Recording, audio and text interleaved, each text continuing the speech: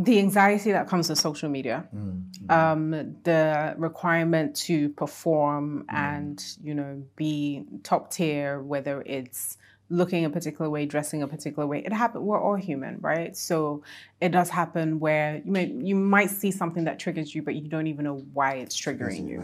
There's nothing wrong with the picture, but for some reason it just makes you feel a particular type of way because of what's happening offline. I've learned to, because I would do like regular social media detoxes where, you know, I might just not tweet, or I think I was off Twitter for like 2-3 years. I only recently just came back.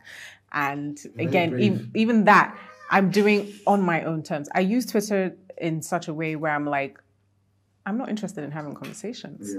I'm interested in just dropping my thoughts. You guys can go and argue with yourself over there. And even with my Instagram, again, I'm going to share on my own terms. I'm going to share at the time that I want to share. I'm going to share the type of images. Okay, I shared the pictures of oysters. You guys hate oysters. I don't care.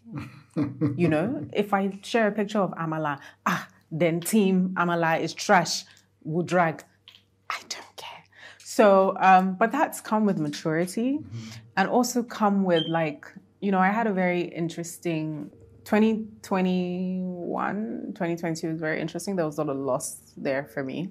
And that kind of just changes your perspective. Yeah. It changes you because each one is very different. And I had my fair share of it. So things that matter just don't really matter as much. Yeah. I had a